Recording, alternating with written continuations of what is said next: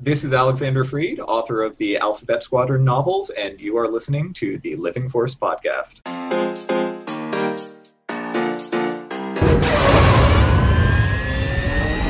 Welcome to the Living Force podcast. Be mindful of the living force, young Padawan. A Utini Podcast Network production. It's working! Episode 109, Alphabet Squadron Victory's Price Roundtable, Part 3. There's always a bigger fish. On this episode, there's a new Thrawn novel and Utini has the reviews. We are brave, Your Highness. Eric has a new lightsaber.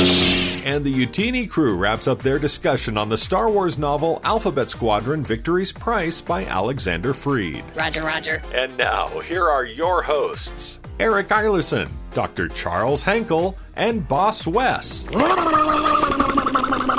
Jenkins. What is up, everyone? Welcome to the Living Force. I am one of your hosts, Eric Eilerson, and joining me tonight are two of my very best buddies to talk about some Star Wars. First, we have Dr. Charles Henkel. What's up, dude? Oh, hey. Is it Monday already? Are we back? Are we live? Oh, Yes, man. I think so. I feel like it's like, I don't know, August already. It's been a long week, but it's good to be here. It is good to be here. It is best to be here when you're here, my friend, but it is betterer and bestester to be here when Wes Jenkins is around. What's up, dude? And possibly dumber when I'm That's right. around. Good to see everybody. This is round 3 of the gosh. Roundtable. So, Yes. I mean, we're really chipping away at this book. I hope we get it done this time. Yeah, which is not a tradition that we're starting for all of them. We've now done 2 3-parters. Yeah. And I love these marathon sessions. I think we here at UTD and the Living Force believe in, giving the books their proper due. We don't want to skip anything. These authors put a lot of work in, but I'm ready to talk about dumb stuff next week. But this week we're gonna have a good time. Charles, you were looking over your prompts again today, and you said you're feeling pretty good. You're feeling pretty hot about these questions. Yeah, I think we're going to have a good time. There's a lot of stuff. I was looking back at it, and I was like, I feel like we've talked about so much. We talked about all the characters just ad nauseum at this point. But there was a lot of other stuff in this book that we didn't get around to yet, so I think it's going to be a lot of fun. Awesome. Well, we're excited to get there. But before we do, a couple quick things. First of all, we want to say a hearty congratulations for everyone that is not watching live right now. It's Thrawn Week! What's up? Thrawn Ascendancy Greater Good is out tomorrow, technically as of recording. So if you're listening to this anytime but tonight, you had this, right? Why don't you get it? A couple quick things we did at Utini this week to celebrate. First of all, over on our YouTube channel, our boy Nathan put up a really helpful recap video of Thrawn Ascendancy Chaos Rising, which is the first book in the trilogy, the precursor to this book, which is very helpful because, Charles West, do you remember everything that happened in Chaos Rising? No, I don't. Which is crazy because we spent so much time talking about these books and I still need recaps. And that's why before we even went live, I was saying, like, even if I wasn't a part of Utini, even if I just didn't want to support Nathan and the whole team, like, I still needed this video. I still would have found this video before I read Greater Good. Yes. Yeah. This video is a much needed summary, a rehash, because of the time since we finished Victory's Price, since I finished Victory's Price, I haven't read anything. I need to wind down. I need to have a little time to myself. And I should have been listening to the book because I have it on audiobook. So at least have it on the background here. Be like, oh yeah, I remember that Aralani. I remember that name. That's a name, right? Right.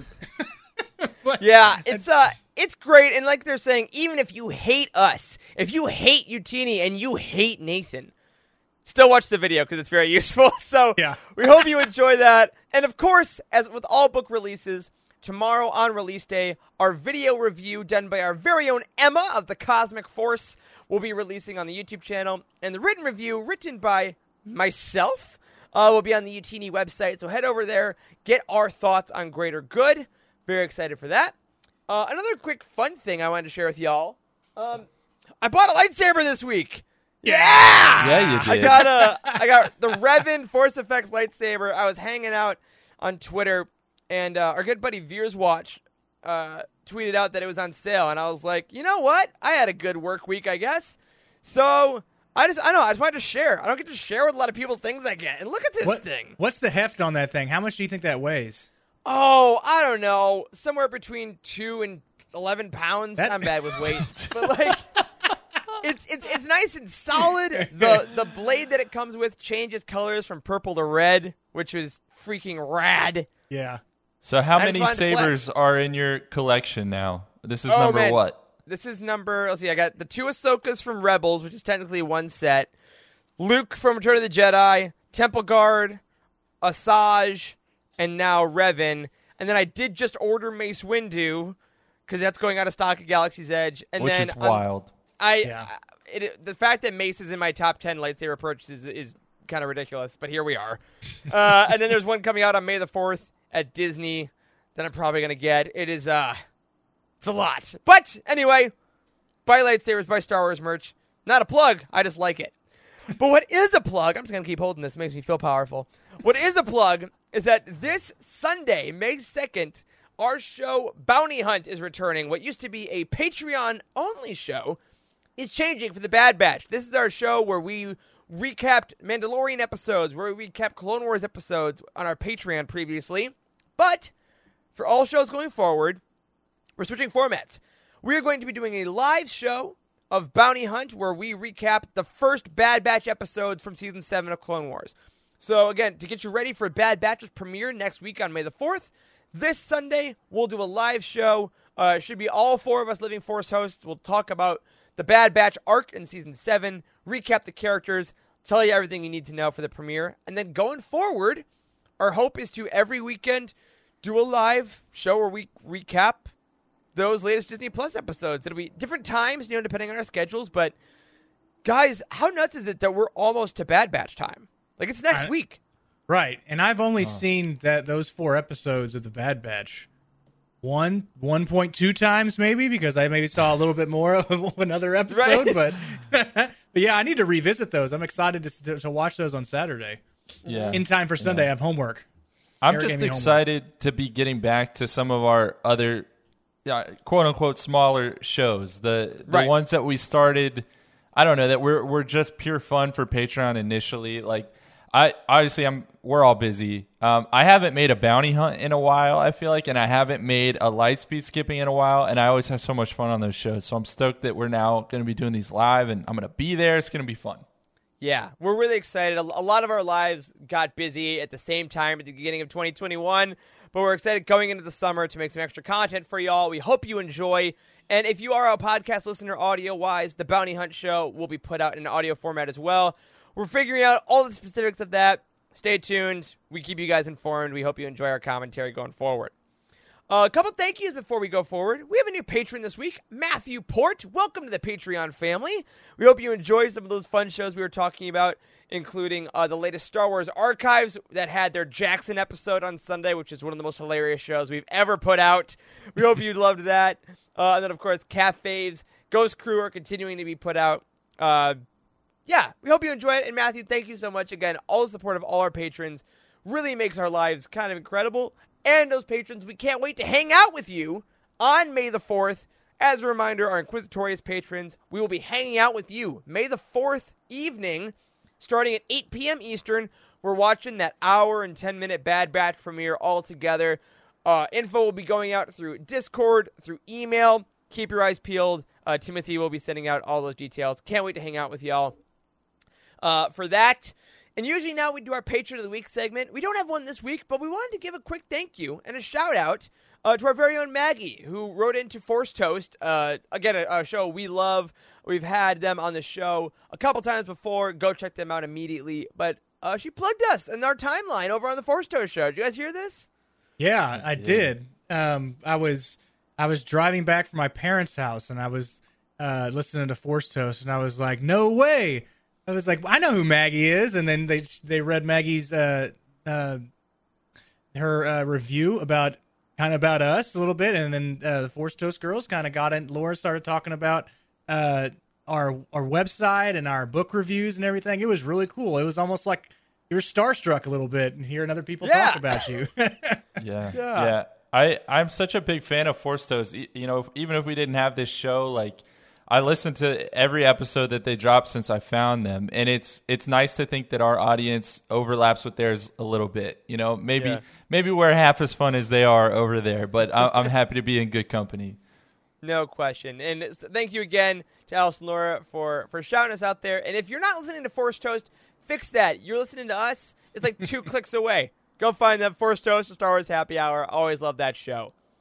We don't have a full Star Wars Weekly Roundup this week, but we do have one image we wanted to share with y'all because a pretty neat thing got announced this week. If y'all remember when Thrawn Ascendancy Chaos Rising came out, Out of Print Tees put out a special edition that was just like really smoldery, sexy young Thrawn and like a painting, and it was in a slipcover case, and it was gorgeous, and we gave one away on the show, and they announced they're doing it again! There is another edition with an even sexier Thrawn. Wes, can we throw that up on the screen? Look at this boy. Oh, my goodness, look at the medals. He's so important. Yeah, the trinket medals that go across his neck. It's almost like a it's almost like a charm bracelet that he has. Yeah. Just a man's charm necklace. Is he a Grand Admiral? Does he work at a TGI Fridays? We don't know. Man, I can't wait y'all get to the memories chapters of Greater Good where it talks about all his charm bracelets. But that we wanted to shout that out real quick. Keep you all informed that is going to be released this August. So we got a little bit of a wait, but I can almost guarantee that all of us on staff are going to try to pick up at least one copy because we loved giving away the first bit. We're probably going to do another giveaway of that. But if you don't want to bank on us getting it for you, keep an eye out on... Honestly, the best place is probably the Del Rey Star Wars book Twitter. They keep everyone abreast of all that stuff. But check out Out of Print Tees. Look at that gorgeous new edition. Yeah. If you got the first one, you got to get the second one. Come on.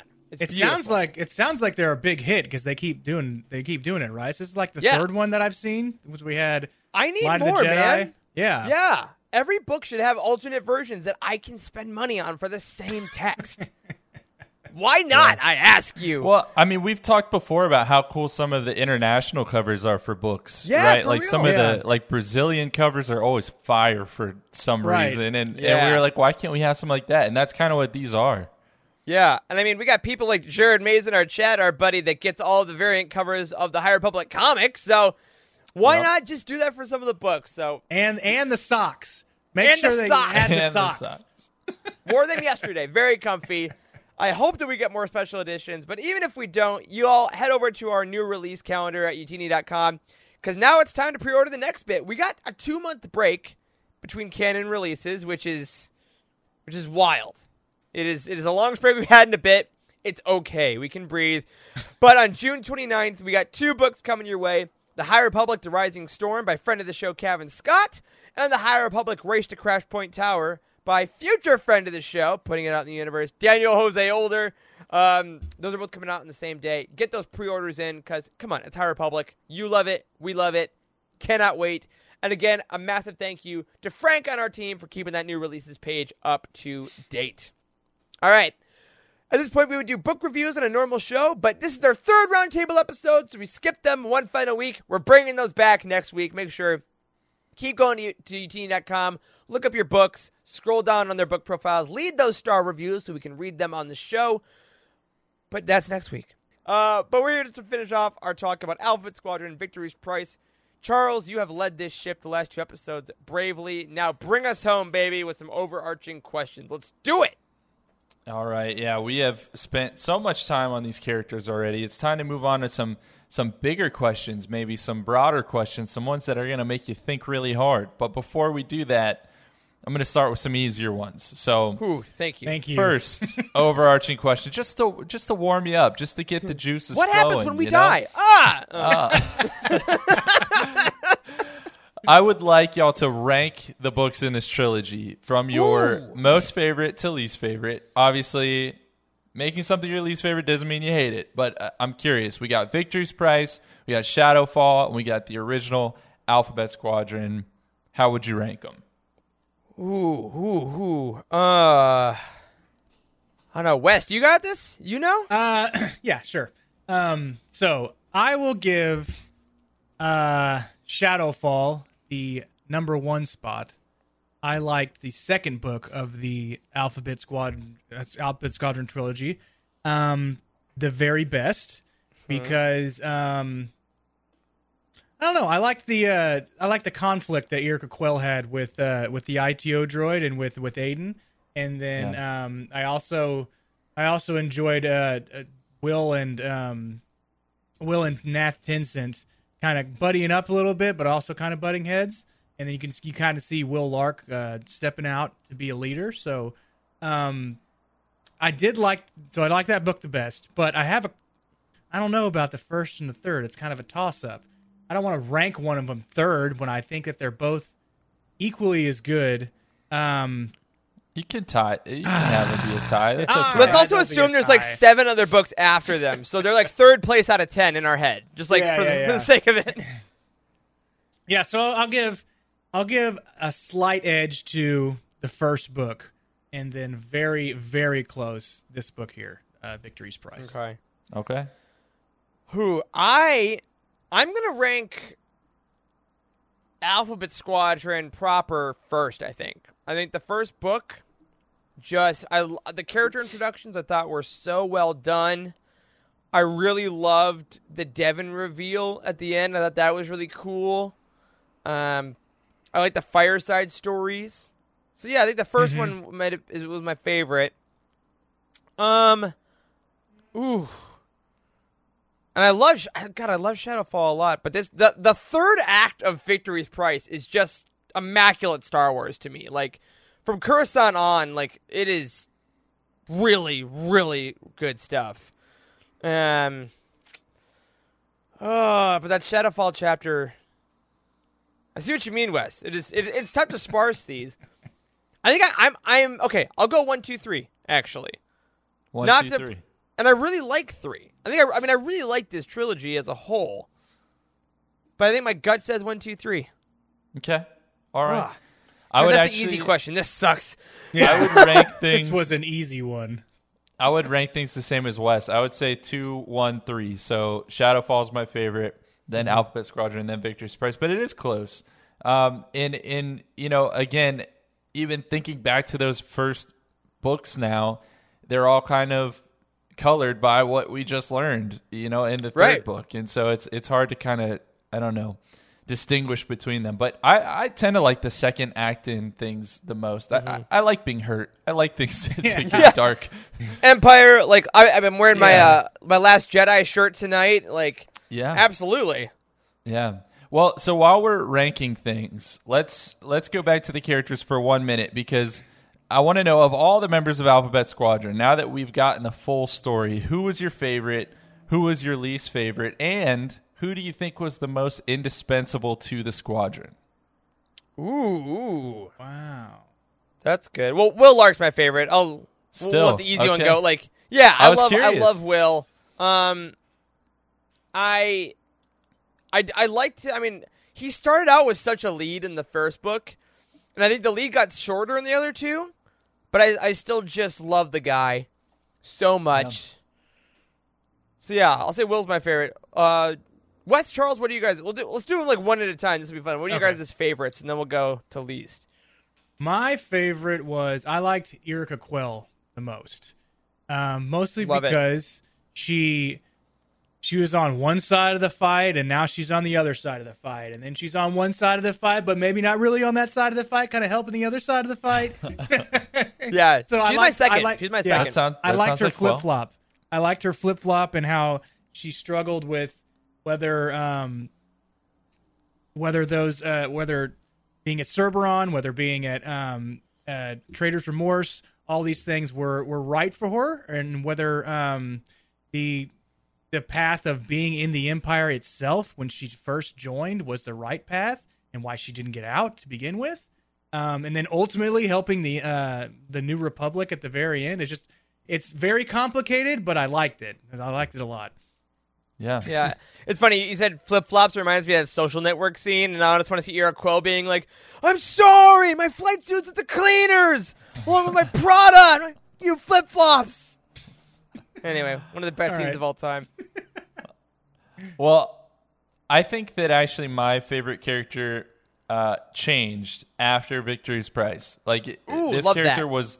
was not my favorite until I closed this third part of the trilogy, and it's Nath Tenzin. I wasn't even sure that I liked him after the first book.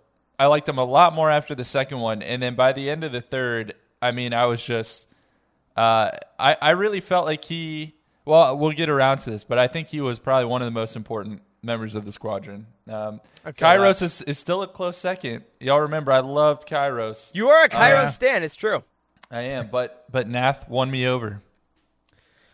All right, well, I'll take that and say my again, least favorite is harsh because they're all great characters, but we got to play by Charles's rules, y'all. It's not us.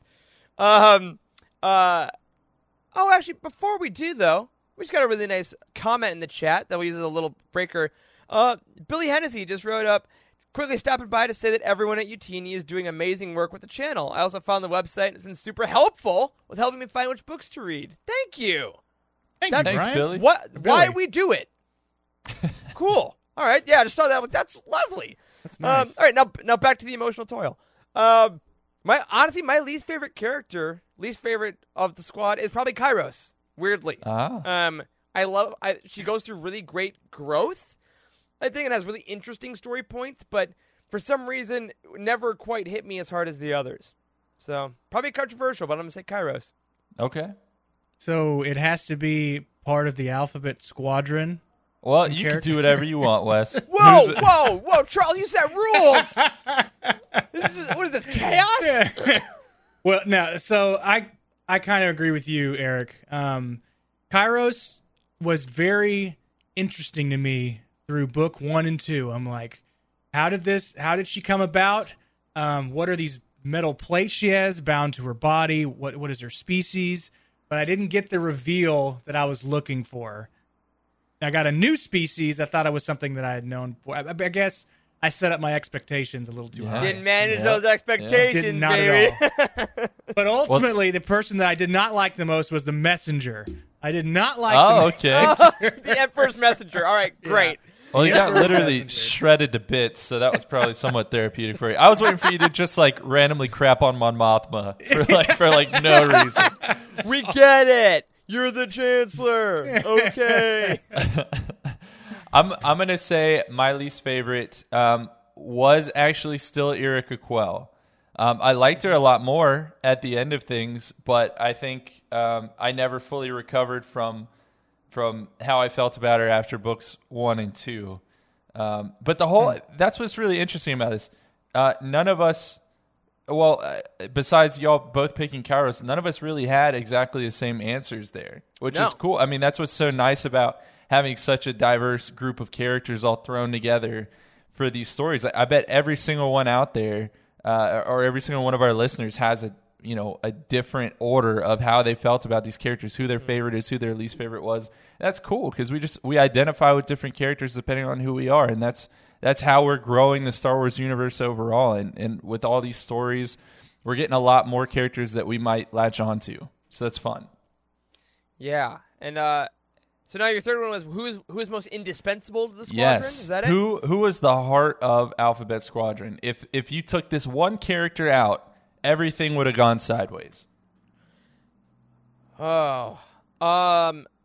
Weirdly, I'm going to say Erika, which is because she does leave. So this happens, and I think we see the evidence of it, that when she is pulled out, the squadron does kind of fall apart a bit. It does kind of splinter, because I think that when she's around, especially in the first book, the squadron really finds out who they are. And, she does things that really make some of them angry and that they don't agree with, and they have to figure out, how do you deal with adverse leadership and how do you deal with forgiveness? I mean, Chas and her story from beginning to end, I love it. And shout out to our girl Chas, who we haven't mentioned because she's kind of second in a lot of these for me. Second or third. I love her, and the way that she reacts to Quell's actions and journeys throughout all 3 books really defines the rest of her life, as we find out in the epilogue. Same with Nath. Nath has to wonder, what does loyalty mean to him when Quell's going all over the place? Will is, very personally affected by Quell's leadership and dedication and also abandonment. Like, she does so much, and then obviously she's the only person Kairos speaks to in the first book. Mm-hmm. So I'm gonna say Erica is the linchpin. I agree with you. I agree with you on that. I think the story may have been a little different if we didn't have Nath Tenzin throughout the story. One in an instance in the third book in Victory's Price where he goes through an airlock and fixes something and he has Will stay behind, and Will just thinks he's dead, and then he comes back with his eyes not blown out apparently from the vacuum, and then in the first book he kills grandmother. I mean, there could have the story could have gone a complete different way if grandmother was still left alive. God, grandmother and Soren Keys together taking on, that's not a great day for them. If they got to take on both of those, my God. Yeah, so I mean, the story could have been completely different if Nath Tenzin, because he had a lot of key moments that helped sway the battle in New Republic's favor. Yeah, the way he spun his ship and like deflected the missile in Shadowfall. Yeah, right. And I agree with you. I think it's Nath as well, but I was coming at it from a different angle. I really like how you looked at it, Eric, and I agree with you from that standpoint. That you could definitely answer that it was Quell. The way I was thinking about it was, I feel like Nath literally saved the lives of others, multiple times. Like, the squadron wouldn't have existed, I feel like, without him, because they would quite have been literally. True. slowly picked off. So that was kind of my thought on that. But we don't want to spend too much time going back and talking about the characters. Now that some of those easy ranking style questions are out of the way, I want to talk about a really big moment, a really big scene that shocked me that it was in this book to begin with. I've been dying to talk about this. It was on page 124, and it's when we learn that Will actually stumbled upon Luke at Vader's funeral pyre. Oh, on yeah! Endor. Y'all remember this? Oh, my God, yes! It was just exactly so casually slipped in there. Yeah. And I was really blown away by this. So I want to read something that Will said about his experience finding Luke at Vader's funeral pyre. And he says this: it was that look that he had, like he was remembering Vader's life, like he felt grief. I don't doubt the Skywalker did all the good they say, but it felt wrong to have Vader there when we just lost so many people fighting everything Vader represented. I don't know what Vader meant to him. I believe in grace and compassion and that no one deserves to die in war. Even so, I watched Skywalker and Vader, and I can't shake the thought that maybe there are some crimes that shouldn't be forgiven, that there must be some line we shouldn't cross. Freed's so good. Yeah. Some of these lines, man, I love how that was added in there. Yeah. I remember there was something with Will that everybody was poking Will about, like, hey, tell us about what you knew about what happened right after Return of the Jedi, or, they didn't say they were great. What happened after Return of the Jedi, Will? What? The Battle of Endor, I mean. The movie you're in. So they finally got that reveal, and I was driving into work, and it was like 7:15 a.m., and I was going right underneath the bridge, and I was like, oh my God, what am I listening to right now? I remember that. Very good part. And I love that too, because I feel like anytime we hear about something, a reference to the original trilogy in canon, right? It reminds me that we know everything about Vader and stuff as fans. The people in universe definitely do not.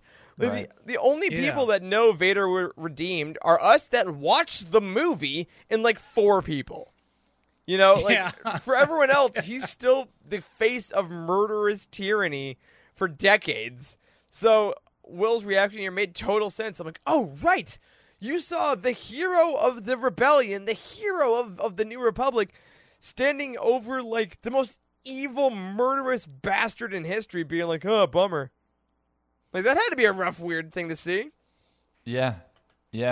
Well, it's funny because it's almost like Will was holding it against Luke a little bit because he didn't understand that relationship between them. So, like, what made Luke a Jedi, and what really is the end of his journey is that forgiveness and tossing his saber away. Like, That's Will, if he was there in the Emperor's throne room, he would have been like, no, kill him, like this is Darth Vader, like come on, like he must have thought that Luke was like just being a savage, like just lighting Vader's body on fire, like this guy's not coming back.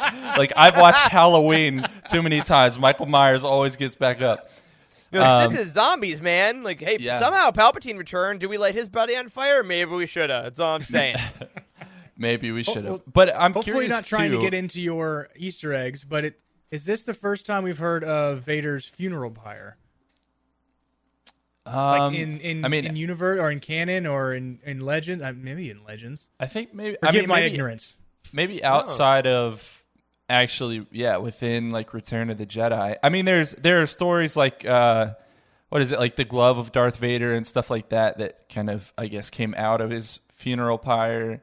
And I guess the melted helmet in like the sequel trilogy is like sort of a reference to that. But yeah, I don't know that we've ever. It's always been that private, intimate moment, like just with Luke and Vader. So it's almost weird now. It's gonna be weird going back and watching Return of the Jedi and thinking Will's somewhere creeping in the background, like.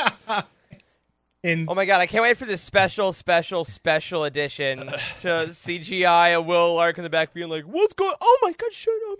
Oh shit.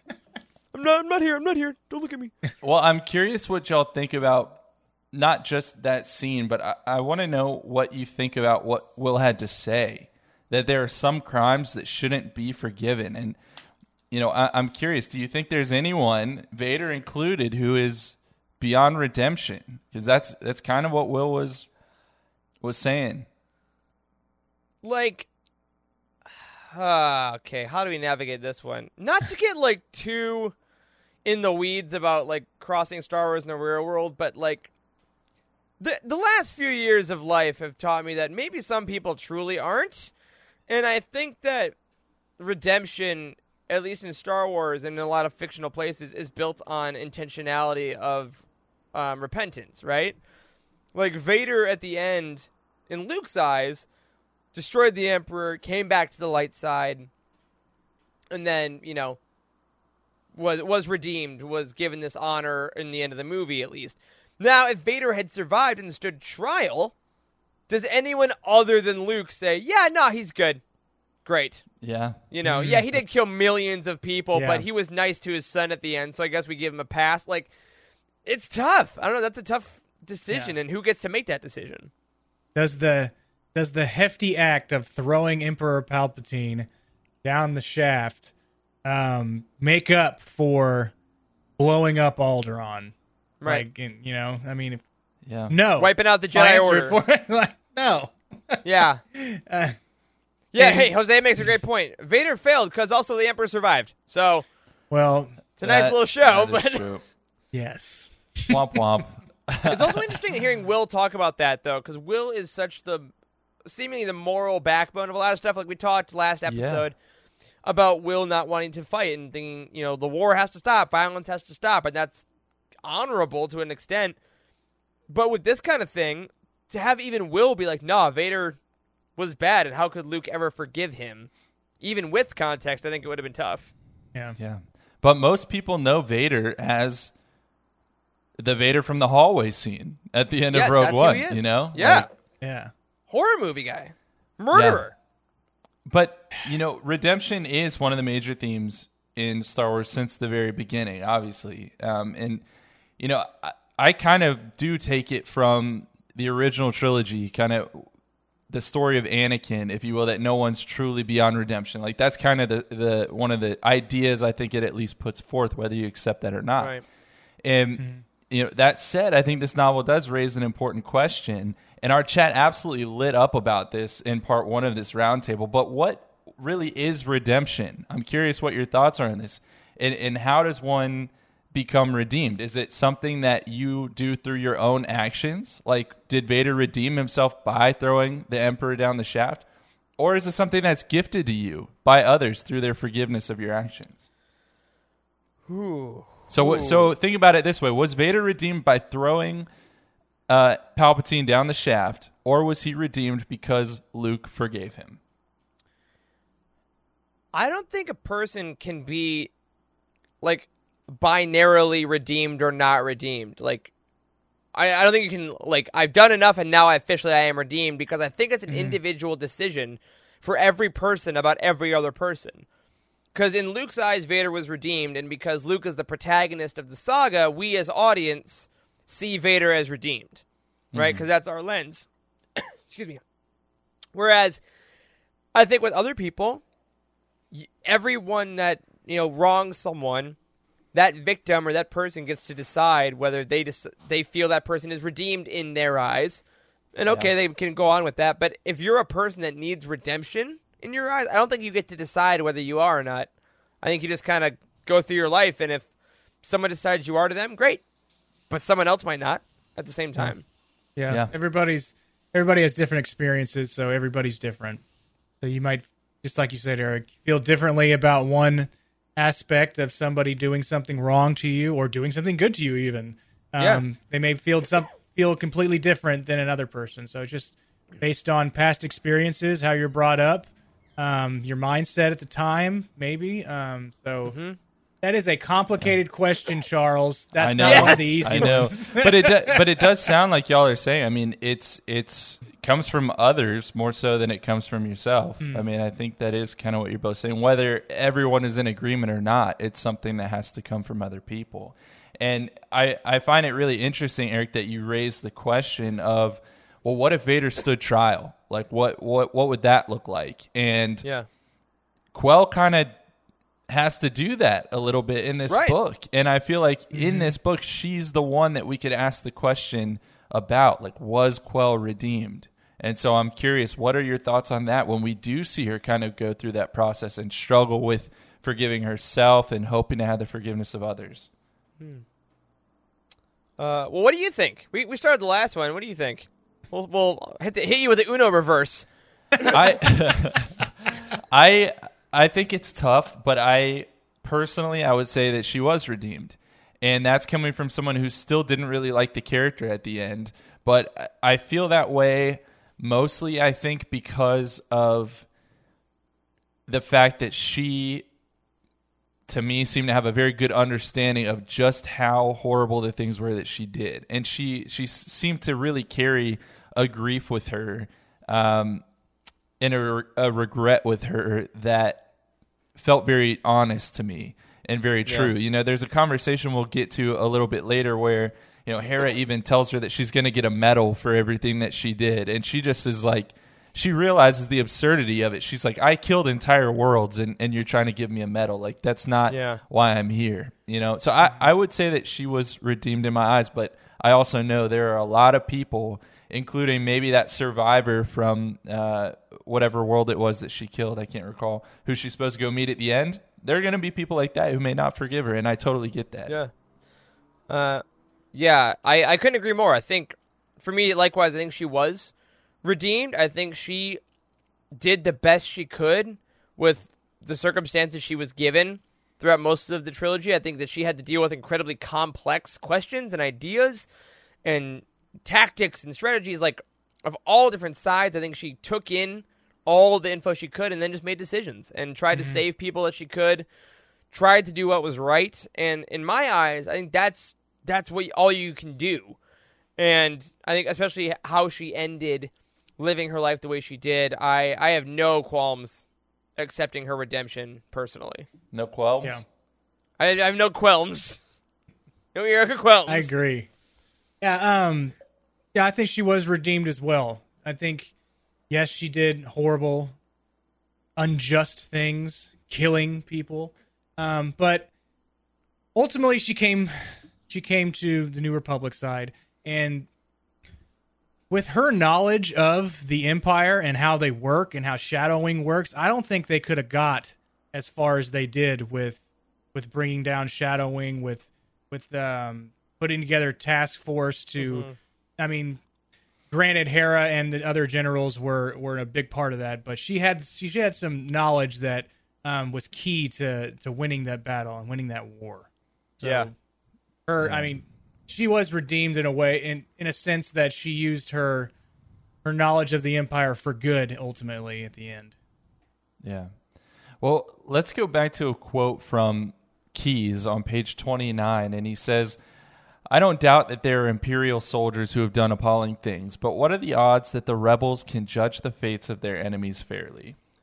And so, we're sitting here talking about whether or not we think Quell is redeemed. Well, the New Republic had to make that decision too, or at least their leadership did. And I'm curious what y'all think. Can the New Republic judge the ex-Imperials fairly, or can any government for that matter? And I want to know, if you were in Mon Mothma's position, how would you handle not just Quell, but Imperials after the war? Some can.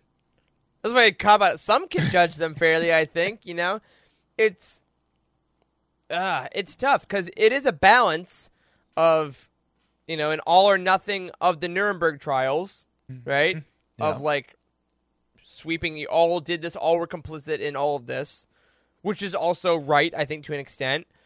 There's got to be a capacity for compassion and repentance, and also people to start over out of a fascist state, or else we'll always be at war, which I think is also valid.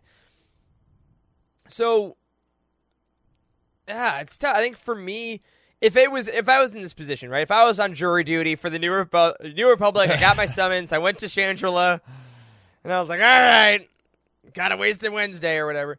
I think a lot of it would be in the testimony of the individual person. Like, what did they do? Were they forced into it? As an oppressor can make someone do something they don't want to in a fascist state, do they now pledge to try to right their wrongs like Irika, try to help people out? Or did they just lose a war and they happened to pick the wrong side and they believed in what they're doing and are now trying to save their own skin? Lose the war. Sorry. That's it, man. So, I think it would just take a long, long, long time. But in galaxy-wide, though, I think you got to do a general pardon over a general execution, because I also do believe, this is getting more into my own leanings, avoiding the death of one innocent person is more important than killing 100 guilty people. So I think even if some bad ones get away with it, I think it's worth it if some innocent ones don't get unjustly punished. Yeah. It's almost, can these ex-Imperials be rehabilitated, right? Right. Can they be, not conditioned, but can they show remorse and be genuine about it? Whether they're lying or not when they say yes or no because they're trying to escape punishment or death or something along those lines. I think yes, the New Republic can judge them fairly, more so than the Empire, mainly because I don't think they'd use torture droids. But I'm not certain. I mean, right. I'm not. There are some. I'm pretty sure there are New Republic agents that have some bad feelings from past wars. I mean, who wouldn't? Right. But it is rehabilitation in that ex-Imperial's future. Can it be done? That's kind of the question that I would go through in a court of law. It sounds like you, Wes, you want to reopen Trader's Remorse. Right next to Trader Joe's. With a nice beachfront, people are free to walk where they'd like to go. Just fenced in, with attack dogs. So prison. You want the white collar rich prison where it's minimum security. TVs, and they get to walk wherever they want. I've seen Oz. I see how this works. Well, at one point in this novel, Quell thinks that either no one in this war, Republic or Imperial, is a monster, or they all are. And I really liked that quote, and I'm curious, is it as simple as good and evil here? I mean, is it really as simple as she lays it out there? Are there just all bad or all good, or are there some good people on the Imperial side? Are there some bad people on the New Republic side? Well, if you go into a Utini official book recommendation, Beth Revis's Rebel Rising, I think gives a very great example of some bad people on the good side when you get into Saw Gerrera's partisans. Yeah. And they hint at it in Rogue One, but they go into some detail of some kind of brutal tactics that these rebel fighters go through, that are murderous and malicious. So I think to answer that, absolutely true. To answer the question of can there be good people on the side of tyranny and genocide, that's tougher. Because can you argue that anyone, especially 30 years in, really didn't know what the Empire was doing? You know, like, especially at the higher level. Like, if you were conscripted off your planet and drafted in and, you know, you go to the Imperial Academy or your family dies, like, that happened a ton in stories that we've read. And I think, absolutely. Like, we keep bringing up Lost Stars. Like, what's her name? The roommate of Sienna. It was Jude. Kendi and Jude, yeah. Yeah. Like, have really good hearts. And, you know, there's room for that, sure. But I think there is a point where if you zoom out and you can't recognize what you're doing is evil, I don't know. I don't know how far that redemption can go here.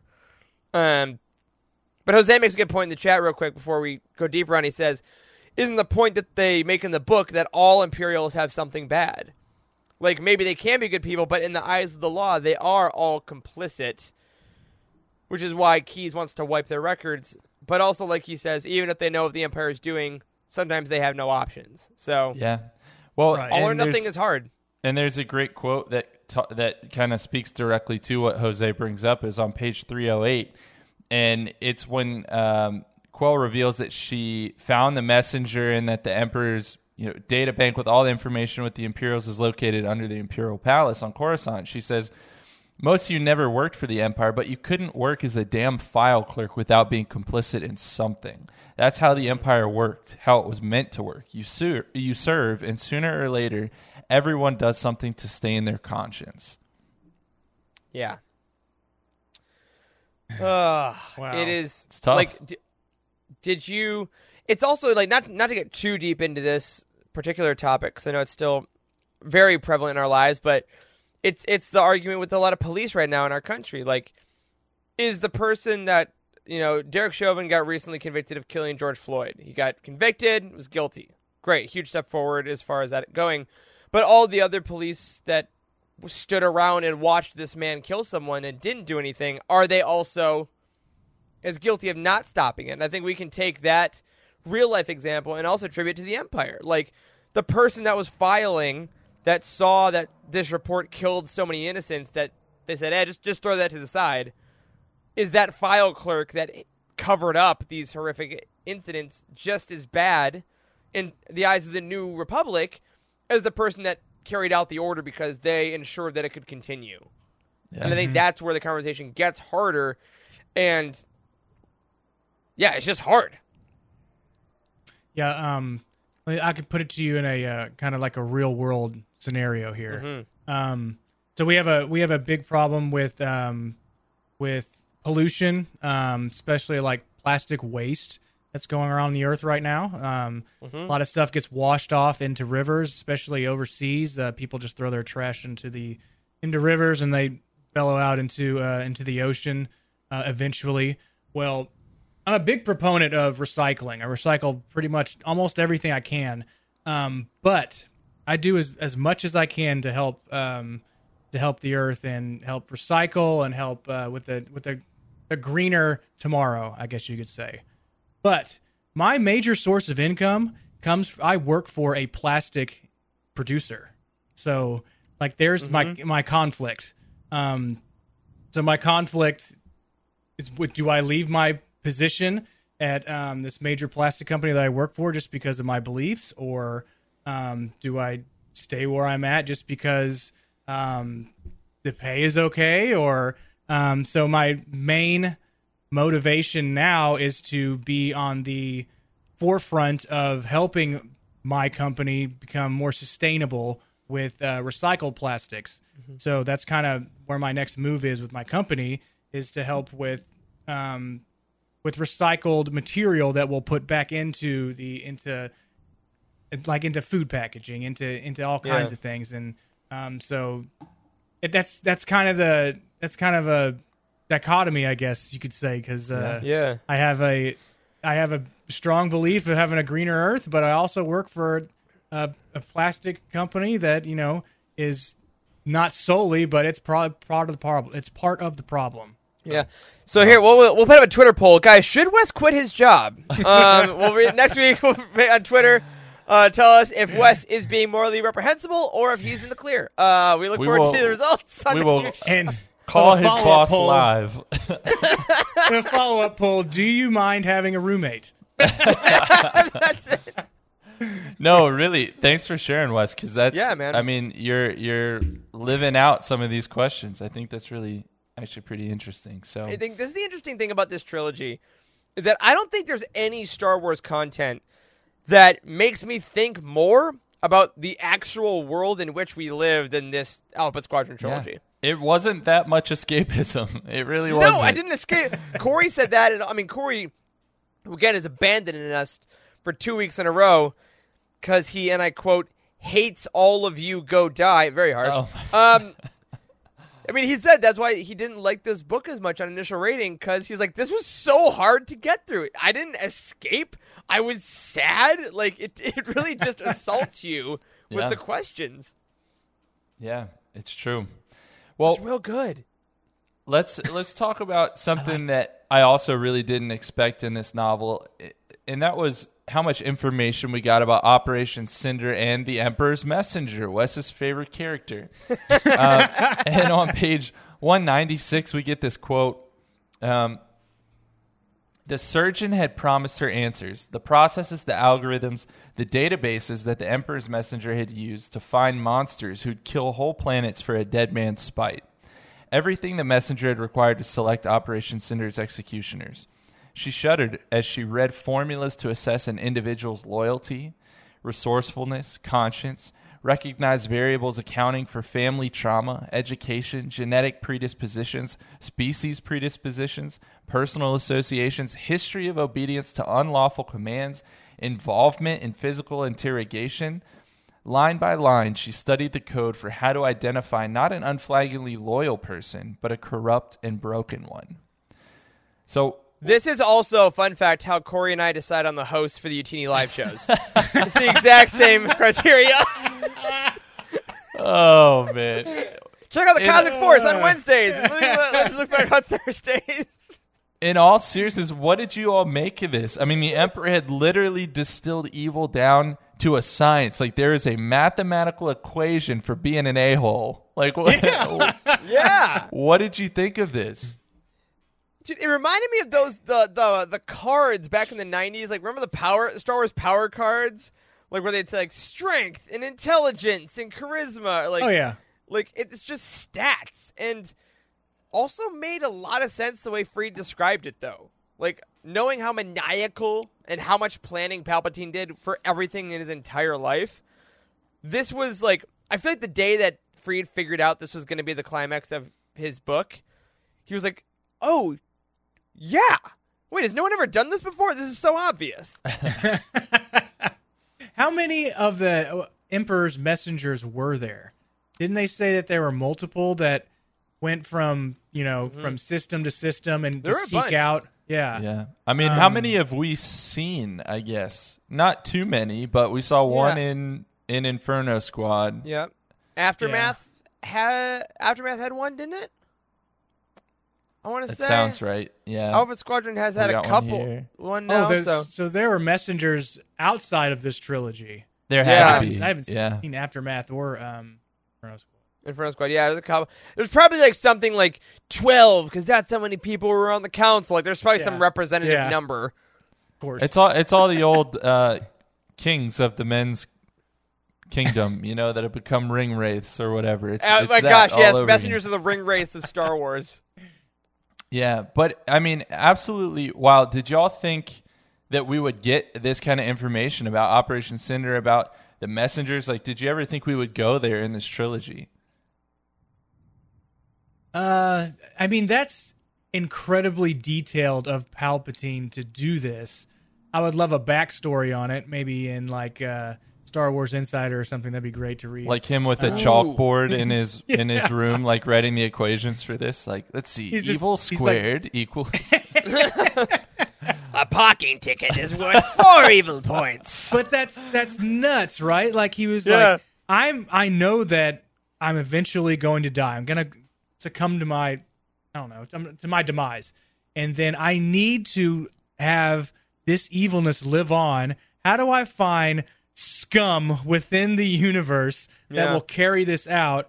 And I mean, that's so far thinking ahead. I haven't thought what I was going to eat tonight for dinner. I mean, that's ridiculous. It's like he's like that guy that screenshots every text message he's ever received and uploads it to the cloud just in case. Like, this is 100% what he did, and again, it totally tracks with his personality, right? His obsession, his contingencies, his need for vengeance. But I will say, Charles, I was surprised that we went back to this. I didn't expect us to go for Cinder to factor in at all going forward, because I thought it was done. We'd gone over it. And then the horror that I felt was, I think, similar to Quell's when I realized, oh my God, they're going to burn planets again. Like, that hit me in a weirdly visceral manner when that started happening, because, like, Freed has done a really excellent job laying out how horrific Cinder is. Mm-hmm. And then to have that happen again was just... I think it's the emotional impact that I think Lucas wanted the second Death Star to have. And I love the second Death Star, don't get me wrong, Return of the Jedi is amazing. But it's not like I'm not afraid of it. It was bigger. Yeah, it was bigger. And this one is like, it's bigger, and also people will burn. Yeah. I was surprised. Yeah. Well, let's move from talking about the Empire to talking a little bit more about the New Republic, because on page 3 of this book, we got an incredible quote from Hera where she says, "Only rebellions are built on hope. Republics need sturdier foundations." God, I want that shirt. I want that on a shirt. Yeah. That's good, right? My God. But we see Hera and Mon Mothma discuss the future of the New Republic pretty extensively at the end of this novel. And I'm curious, what do you think the foundation is that Hera is referring to? What does the New Republic need that the Rebellion would never have? Stability. You know, I think it's kind of like dating versus being in a relationship. Oh, do tell. Like, yeah. Listen up, kids. Because, like, you know, when you start dating someone, there's hope of, like, we're going to become this great team. We're going to have all these adventures, or, like, they're going to do this, and I'll be like this. Like, it's a lot of hypotheticals because you don't know yet. So the future can be anything you want. Mm-hmm. And the Rebellion was built on not being the Empire. That was, like, the main driving force. But now, you're in it. You signed a lease. Like, this is it now. You can't just, like, you're going to see the day. Yeah. You got a dog. You're going to see the day in and day out of everything that's happening. So you need to actually build routines. You need to build communication relays, if you will. Like, you know, it's not a rebellion anymore. It is a republic. Like, you need to build a government. You need to know that you're not going to be fighting. So I think that republics and governments are built on stability and are built on, like, things that can be repeated for eternity, essentially, you know? Because you got to build it to last, not just to win. Mm-hmm. John Dutch Vander makes a great point. Is Freed going to have every Utini nomination for best quote? Maybe. So far, yes. Probably. So far, yes. Oh, yeah, Charles, did you put those in? Last week we told us to remind you. Charles, did you do that? I'll do that later on. What? Nicole's calling me from the other room. I'll be right back. I will, Andrew, I swear. No, but I love what you're saying, because in my mind, the rebellion is held together by a vague idea of a better life, but they aren't forced to come up with the specific solutions or the specific answers on how they're going to actually accomplish it. Right? It's all about tearing down the current establishment rather than building a new one. But once they're there and the dust settles and they're on top of the dog pile, they've got to come up with these concrete solutions. Yeah, like, oh my God, we're gonna get together and she won't be like my ex, you know, like, because we'll just have all this great time. I'm like, great. Is their credit good enough that you can get a less than 3% mortgage rate? Like, you got to break it down. Oh, Eric, it's just bleeding into your life, man. We're learning way too much about all of us tonight. If your mortgage is over 3% nowadays in 2021, get a refinance. You can get 275. Anyway. Well, this is probably a good part to, like, if you could rehabilitate some of those ex-imperials, they will help you build this government. I'm sure there was government officials within the empire that know the ins and outs of how to stabilize a government, right? So you need to use their expertise in some way. Yeah, you just that shun them and not familiar. use it? That's in a Star Wars book somewhere. I don't remember where, but that's ringing a bell of someone being like bringing the Imperials in to help build a new republic. I forgot what it was. That's in the Rogue Squadron series. I can't remember the guy's name. They bring in like a very one of the specific. I can't remember if he was one of the warlords or what it was, but yeah, they brought him in to help them out. And we'll see if Jared's still watching live at this chat. It catches up. I'm sure he'll know. Yeah. Maybe it's there like was the next betrayal. step. Probably. Yeah. It's like the next step of reprogramming an Imperial droid. Now you're just reprogramming a human being. Yeah, right. Or alien, or whatever it may be, whatever they are. Well, let's look beyond what sets the New Republic apart from the Rebellion, and instead look at what sets the New Republic apart from the Empire. Because on page 437, Mon Mothma is talking with Hera about the fate of Irika Quell. And she says, it would be easier if we weren't setting precedent, if the decision could be sealed, like it would be in the Empire, never subjected to public view, with no consequences, no one to answer to but our own peculiar consciences. Maybe if fewer people knew, but no. Justice works best in daylight. What do you think about that? Yeah, it's not a dictatorship. They're not trying to be. They're not trying to be a tyrant or rule in under a dictatorship. So yeah, I mean, what is it? Is it the Washington Post or New York Times that has democracy dies in the dark? Is their tagline? Mm-hmm. Like you got to do everything above board. Yeah. Like that's the thing. Like the Empire was the Empire was built on secrets and tricking people into certain ways. And the idea of the New Republic, I think, is being open about what you're doing. Not as many shady deals. Like not no shady deals. Let's be realistic, shall we?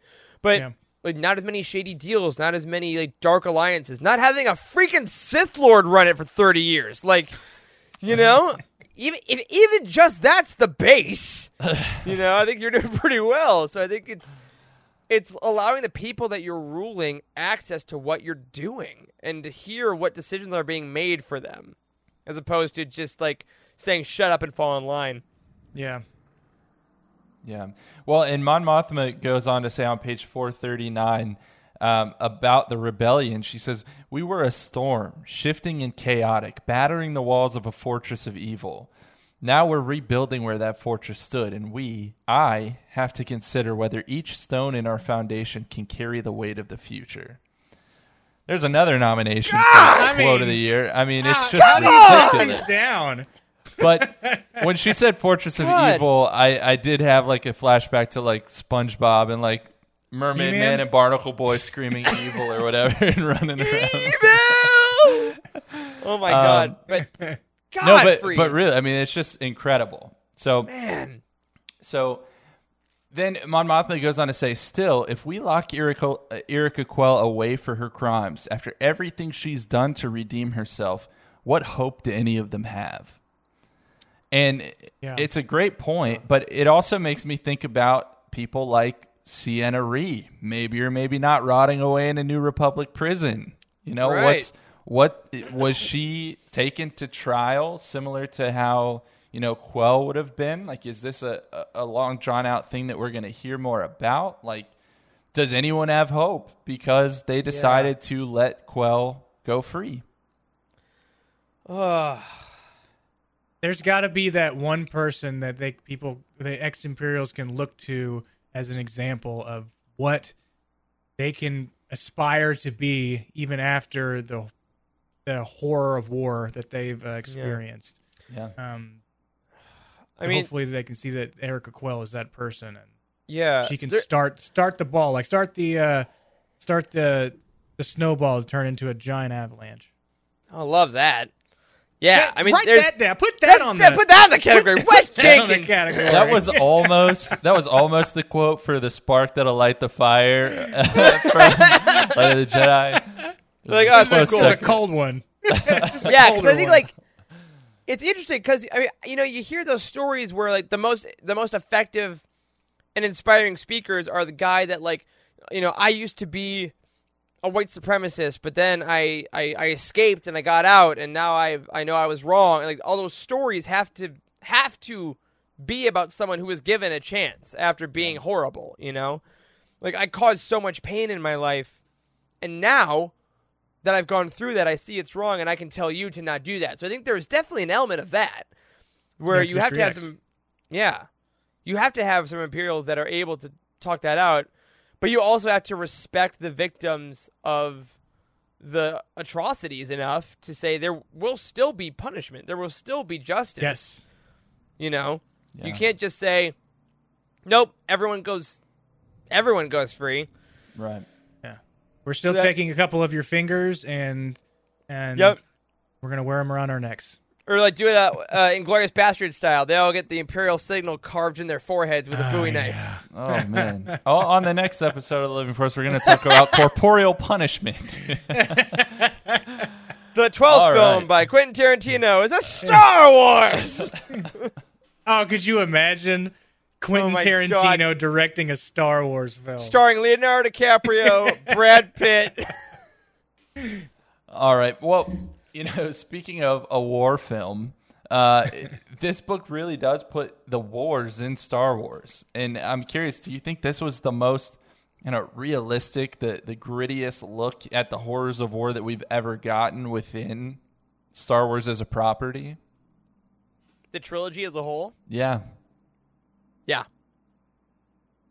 I think so. Yeah. From the limited experience I have in reading the books, yes. I think that Okay. this was like all battles and wars, and because it was so technical, it also helped out to show us like I said earlier, like the horror of war. So I mean, almost every chapter had something to do with fighting or getting better from the fight, or just talking about the fight that happened before or the fight that's going to happen coming up. It was like ridden with wars. Yeah. Yeah, and so much of Star Wars historically, even like the war books have always been so triumphant. Like there's the final battle and the mission, and I love those books. I live for those books. They're so much fun, and I think their quality can be incredible. But never before has a series really taken these big questions and been like, "Am I a good person? Is this just? What do we do now with those who have wronged us?" Like these are heavy questions that I think wars actually actively ask of people.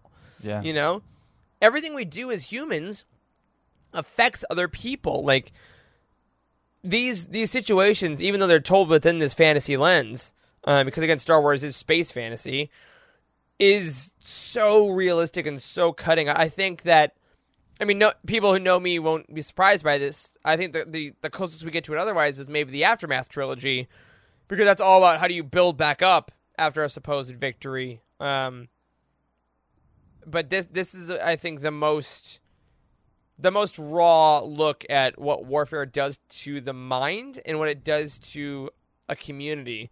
John Dutch also says Twilight Company, which again, another Freed. Yeah. Absolutely. I think that Freed clearly has opinions on war, and I applaud him for executing them so well and with such respect. Yeah. Throughout all of his books. Yeah. And he's had some pretty interesting commentary, I think, in some interviews, too, because he writes like someone that has been through this stuff. And I think he's made a point to say he was like never in the military or anything like that. Nope. But he's found a really interesting way to understand, I think, some of the psyche that must be surrounded or must be kind of fueled by those experiences. But Right. But yeah, and even though we're getting all this darkness, so much grittiness, I think it's really cool that this book poses the questions, like you're saying, Eric. It poses these massive questions that are easily reflected in real life, but it doesn't tell us what the answers are.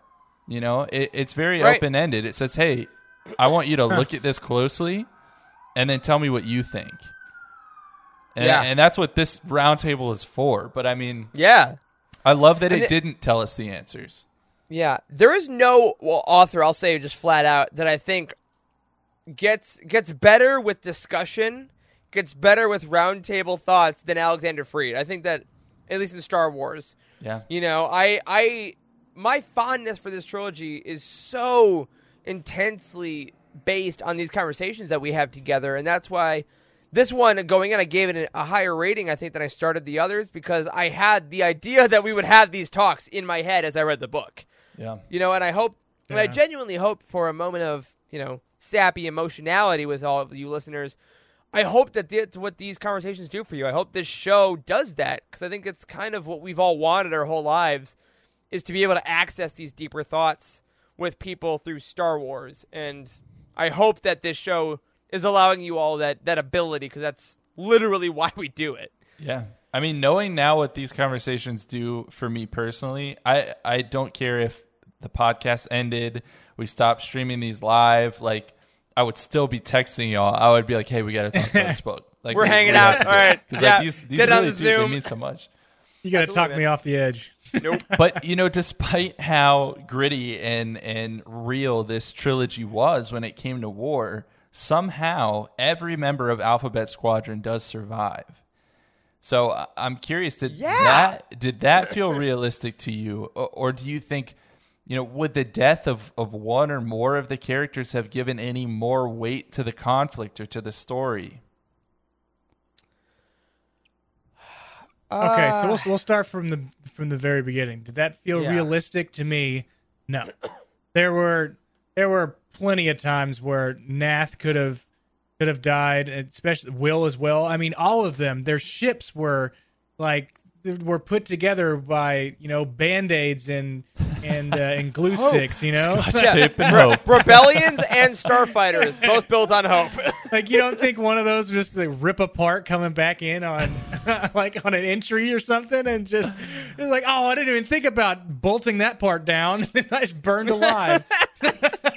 But I mean, the death of one or more of the characters, I don't know if it give more weight to the conflict. But I think if I would say one character would make it better, I think if Erica had died. Oh, interesting. Basically giving her life to the cause that the New Republic is looking to build would have probably added more weight to the trilogy and to the conflict itself.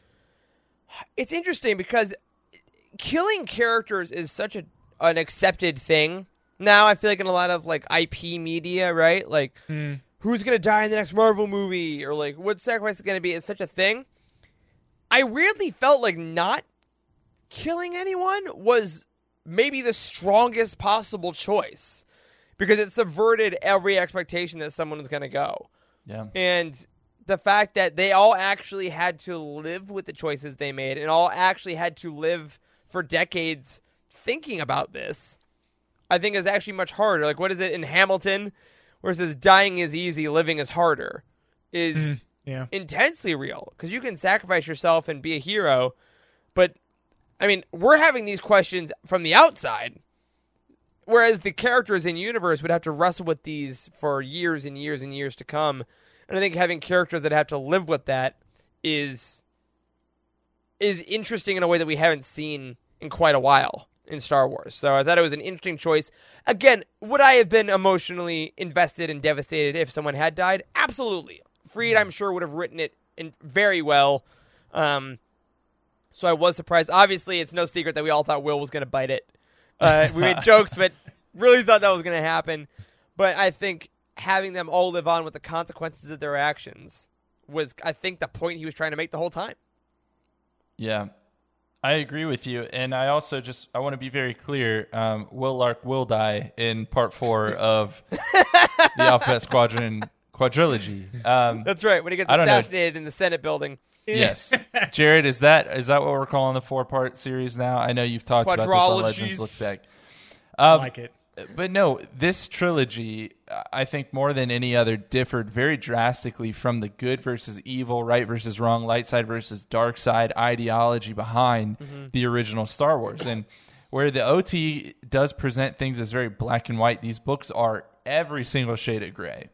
So in hindsight, even though this was so different, did it still manage to feel like your quote unquote Star Wars to you? Because again, that Star Wars is a subjective experience, and what it means to you is different depending on who you are. But did it resonate with you in the same way as these other projects have before it?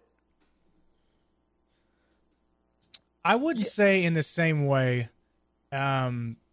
This trilogy was very character driven, right? So it was very reliant on the characters and their experience, their past experiences, and how they their relationships were with each other.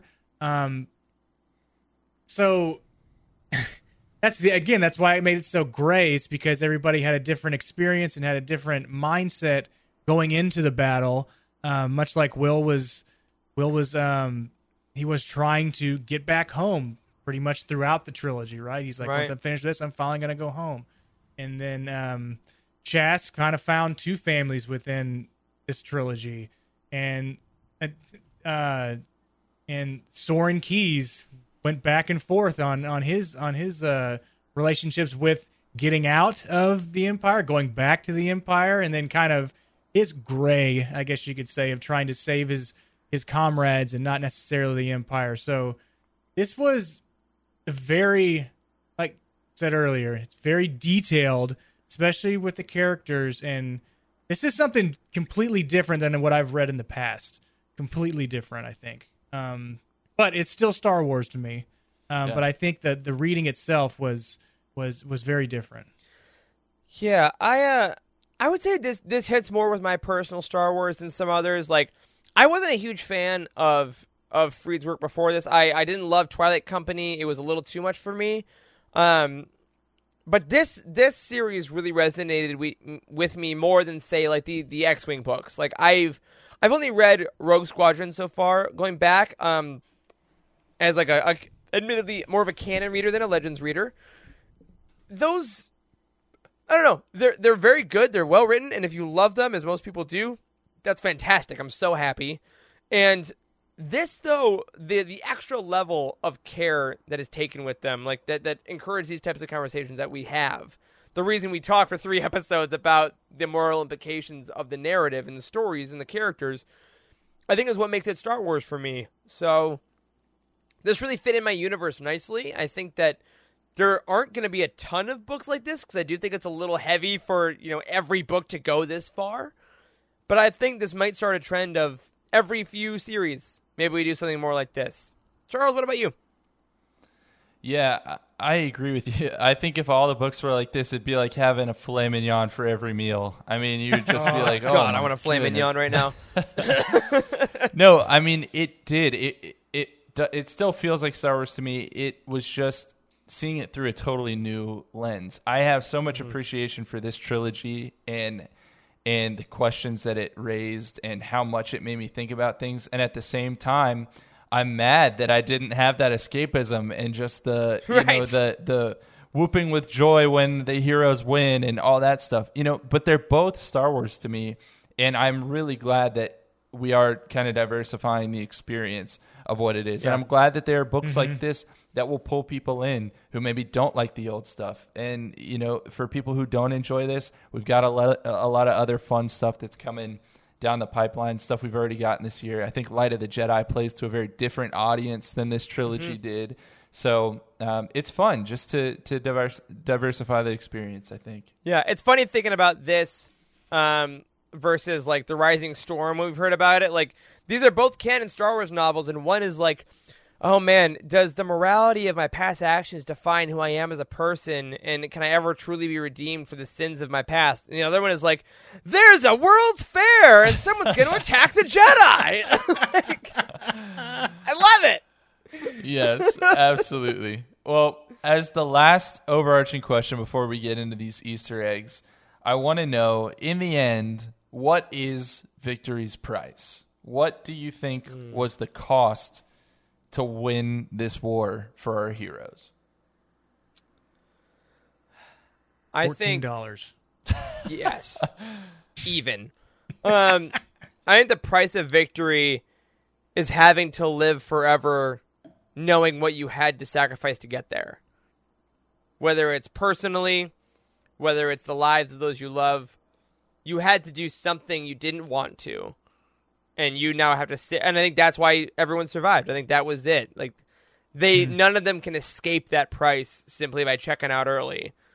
You got to live with that, and then you got to move on. I totally agree with that. Yeah. Yeah. Can you live with what you did in the past, like your past actions? Are your actions that you did in after you were involved in wars and after you were part of Operation Cinder and in Erica Quell's case, are the things you did after that? Can you live with yourself knowing that you've killed people on account of the Empire, but you've also helped the New Republic? Is that Right. Do they kind of weigh the same? Or, I mean, I don't think they do. I think you're always going to think back to, man, I ended innocent people's lives for a horrible reason. Yeah. I think y'all hit the nail on the head. I'm not even going to add anything else. Let's jump right in to Easter eggs, connective tissue, and random thoughts. Connective tissue. All right. Let's make it happen. On page 11, we get the Oracle, capital O, who seems to be the same species as Yariel Poof, because she's described as having a long Floaty neck boy. and she can barely keep her head still. So either she is a Quermian, like Yariel Poof, or she's a drunk Kaminoan. We'll never know. We'll never know. On page 43, we get this bit about Nath's droid T5. The quote says, the drab green astromech had blown a motivator almost a week before. And, of course, that's the same malfunction that led to Luke and Owen getting R2 instead of R5 in A New Hope, right? Uncle Owen? Yeah. This one's got a bad motivator. Exactly. We're legally so required to whiny. do it. On page 46, Smashball is referenced, and so that's still Alexander Freed's favorite Star Wars sport. Remember, it was first created in 1995 for the novel Children of the Jedi by Barbara Hambly, but Freed is the one who brought it back to canon in the Rogue One novelization, and I think it's been in at least 2 of the 3 of the books in this trilogy as well. So he's Ridiculous. ride or die Smashball. All right, page 90. That's on like Spike TV at 2:30 p.m. on a Yes. Friday. Like Yes. that's what Smashball is. Circa 1999. Like it's Yes, sir. American Gladiators and Smashball. on page 92, we get the quote, you can take a hunting dog out of the woods, give it work to do, let it chase rats and other vermin around the house, but if it gets a sniff of its original quarry, it'll whine at the fences for days. And I almost texted Wes to see if that was true. Yes. That old Texan proverb. I don't know, man. All right. Can't say for sure. On page 96, about Hera, we get this quote.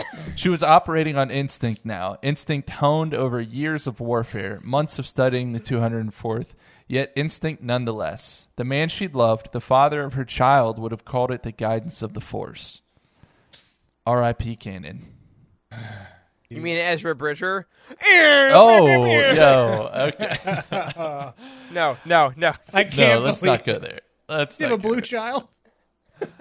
All right, on page 139, Quell says DN949A was the Empire's tertiary fueling post and chemical processing facility for this sector. It has no significant strategic or cultural value and a permanent population of less than 500 organics plus 1,600 droids of 5th degree intelligence or better. 6 days after Endor, the local military was overthrown by those droids who claimed independence for the outpost and the right to self-government. Since then, the droids set up a society of sorts. The organic residents haven't been forced out, but rumor has it they're working for the droids now. And L3 would be so proud to hear about what is going on Yes. at DN949A. Liberation. All Our right. girl. On page 155, we meet the surgeon, who we've not talked about yet, but who I absolutely adored. Do you guys remember the surgeon, the droid who helped to take apart the messenger? And yes. He says this on page 155, humans, the door's speaker declared with electronic disdain, have your masters sent you to be fitted with restraining bolts? Likely not. I do not recognize you. Travelers, then. Neural implants, total conversion. I require payment in advance for both. And I felt like total conversion, maybe that was a reference to Last Shot and Faison Gore's Brotherhood of Wire and Bone. Y'all remember this cult that was... right. Faison Gore. Yeah, they were obsessed with basically the joining of droid mechanics with sentient flesh, and they all had droid parts, and it was just... It sounds like maybe something the surgeon would be into. He'd love Like that. Cyberpunk. Yes. Now, on page 173, the surgeon is talking about the messenger, and he says, remarkable work, magnificently inefficient by any modern standard, but remarkable all the same.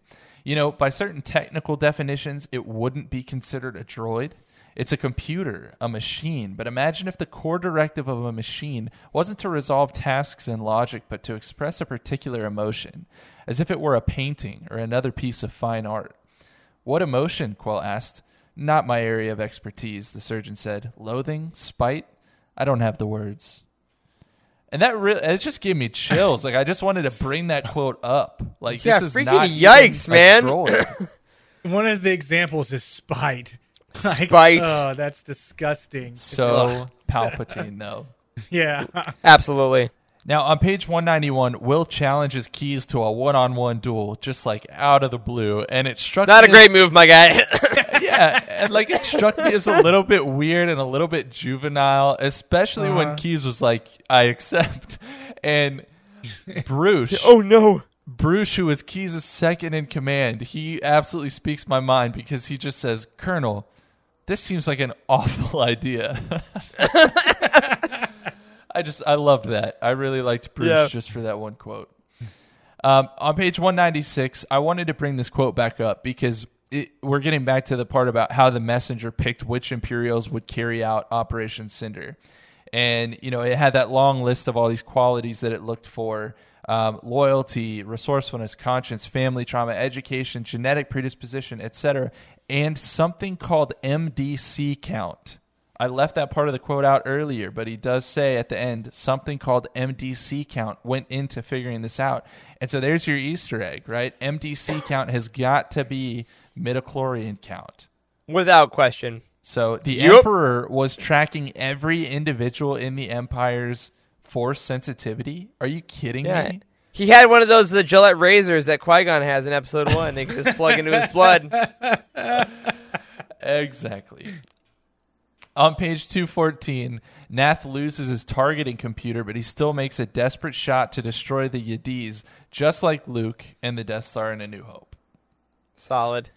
On page 229, Colonel Madrigas tries to perform a holdo maneuver, but he doesn't jump to light speed while he's doing it. So his ship is destroyed before he can collide with Hera's ship. So that was pretty slack, my guy. You gotta learn. On page 241, about Kairos, we got this quote. She doesn't leave footprints. Quell turned to where Kairos had passed and saw the ground apparently untouched, while Quell's boots sank into the soil.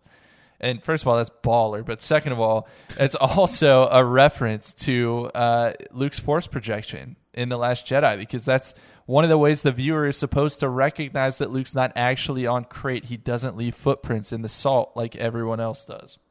Yeah. Oh, He doesn't right. taste it either, like that one guy. Like that one guy. Salt. It's Salt. he's also like Legolas in Fellowship of the Ring, just walking on the snow when they're like, it's Saruman! And like Legolas is like, I can walk on snow. Get good. We really have become a Lord of the Rings podcast, I think. A little bit.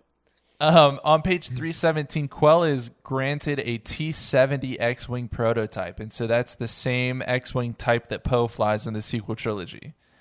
There you go. Eric showing off his X-Wing tattoo. T-70s. Yes. So that was the prototype. So that was cool. On On page 334, we get this quote: Colonel Soren Keyes, reduce speed, power down your weapons, and await docking clearance. You will come aboard the Panaka and justify your presence. And Keyes responds, if I recall my history, Moff Panaka was instrumental in breaking his homeworld's blockade, not preserving it. So there's your Quarsh Panaka reference. Yes. Love you, Love it. Quarsh.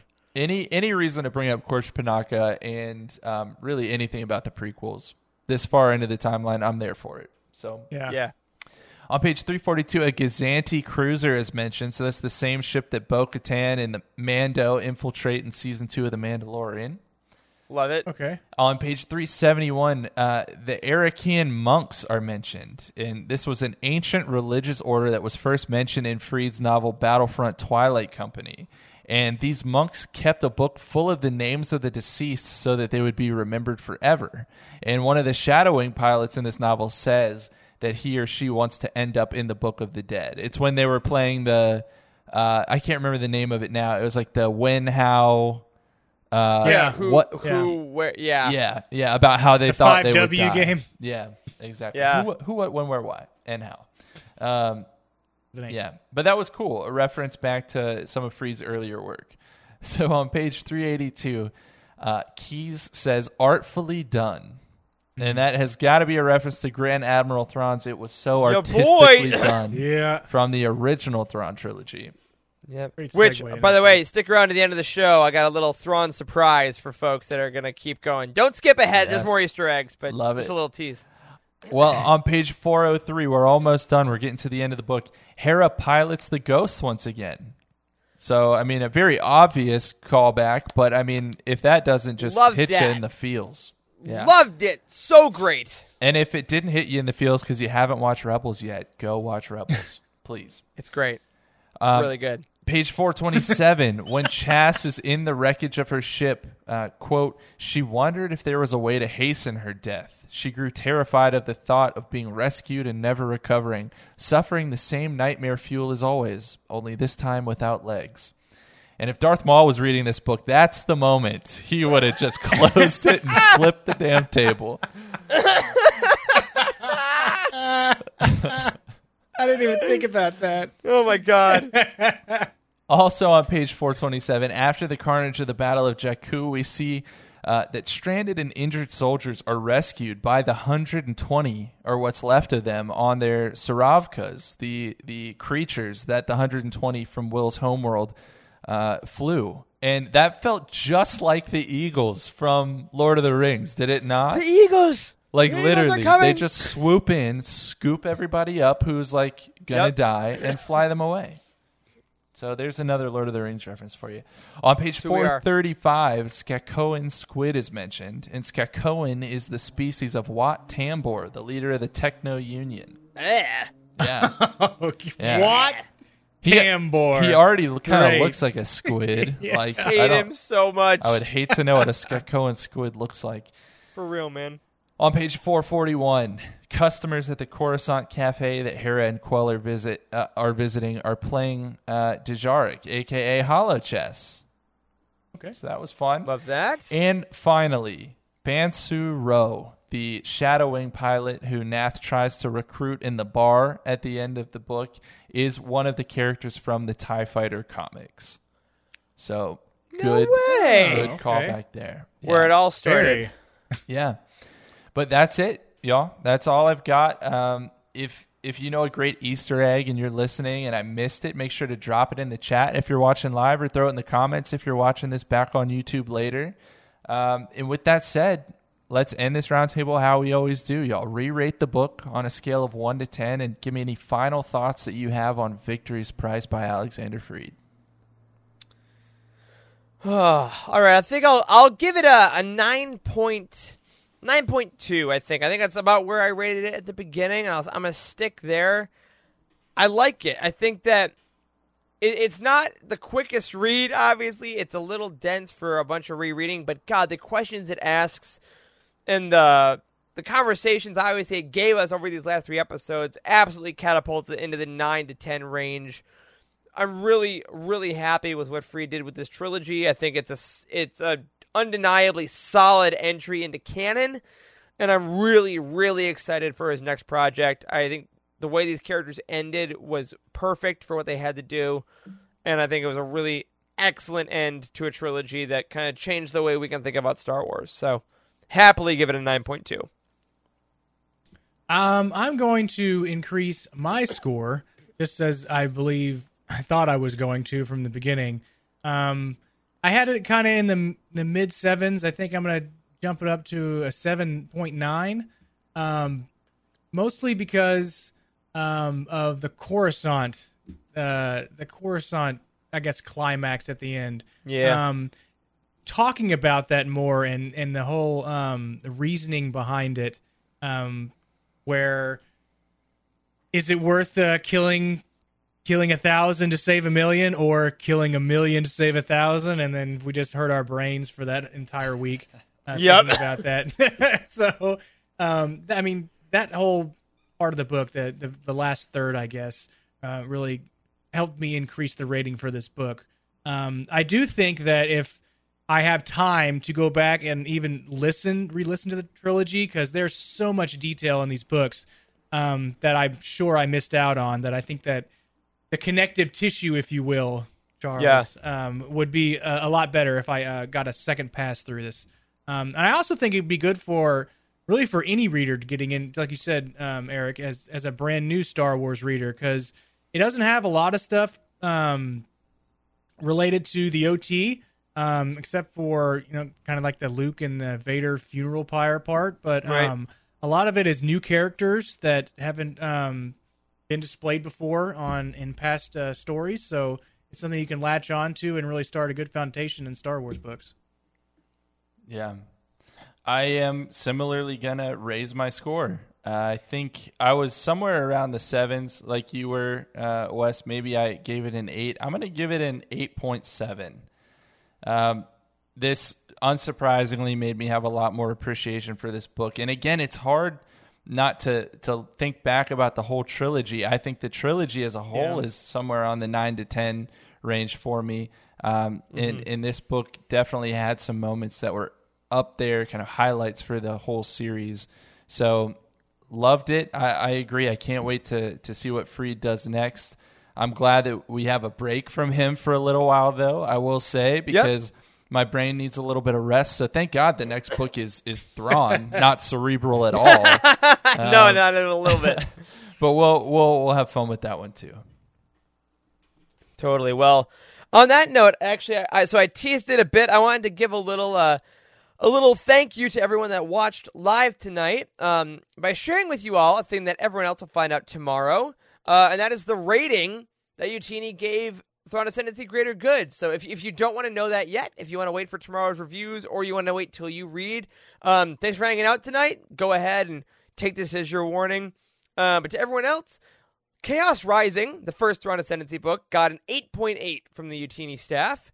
And I'm proud to reveal that tonight, Greater Good, which again, reviews on YouTube and utini.com tomorrow, received an 8.7. So a 1/10 of a point different from Chaos Rising. We really thoroughly enjoyed it. For our full thoughts, again, mostly spoiler-free. Check out those reviews tomorrow. Get your copy. That'll be our next roundtable in like a month's time. So you got plenty of time to read it. We're excited, though. Next week, we will be back with a relaxing, silly episode, as some of you may love. A couple of reminders, though, but you can get before that. This Wednesday, The Cosmic Force is live, and Thursday, Legends Look Back is live, and this weekend, I believe this weekend, College of Book Club is starting their coverage of Greater Good with chapters 1 through 7 on their live Discord show and podcast. So if you can't wait for us, you can always hit College of Book Club on the weekends. Whew! But with that, my friends, that'll do it for this week's episode of The Living Force. If you support us on Patreon, we thank you so much for your help with that. And remember, keep your eyes out for our May the 4th Discord event with the Bad Batch. A special thank you goes to Cheryl Bell, Patrick Ortiz, and Carl Sander on our Jedi High Council, and Elizabeth Cloutier, Jason Mitchell, Freddie C., and Sally and Chris Eilerson on our Alliance High Command. You can find us on Twitter, at Eric Eilerson, at C. Hankel, at Boss West, and at Rock Star Wars MD, and at Living Force Pod. A special thank you to Matt Davenport, our amazing editor, and Ryan, our graphic designer extraordinaire, and Wes, our producer and community manager.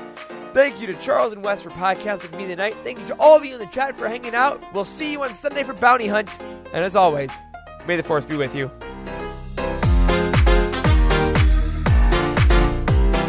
There is no hatred, there is joy. There is no division, there is union. There is no apathy, there is passion. There is no gatekeeping, there is community. This is the Utini Star Wars Fan Code. Embrace it, live by it, and above all, trust in the living Force. Join the Utini community and surround yourself with like-minded fans at utini.com. And remember, the Force will be with you, always.